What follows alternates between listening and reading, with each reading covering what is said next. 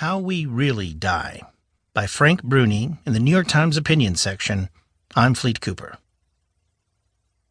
Over recent years, without much media fanfare, something fascinating occurred, a reminder that for all the ways in which we seem to be sliding backward, we're lurching forward too.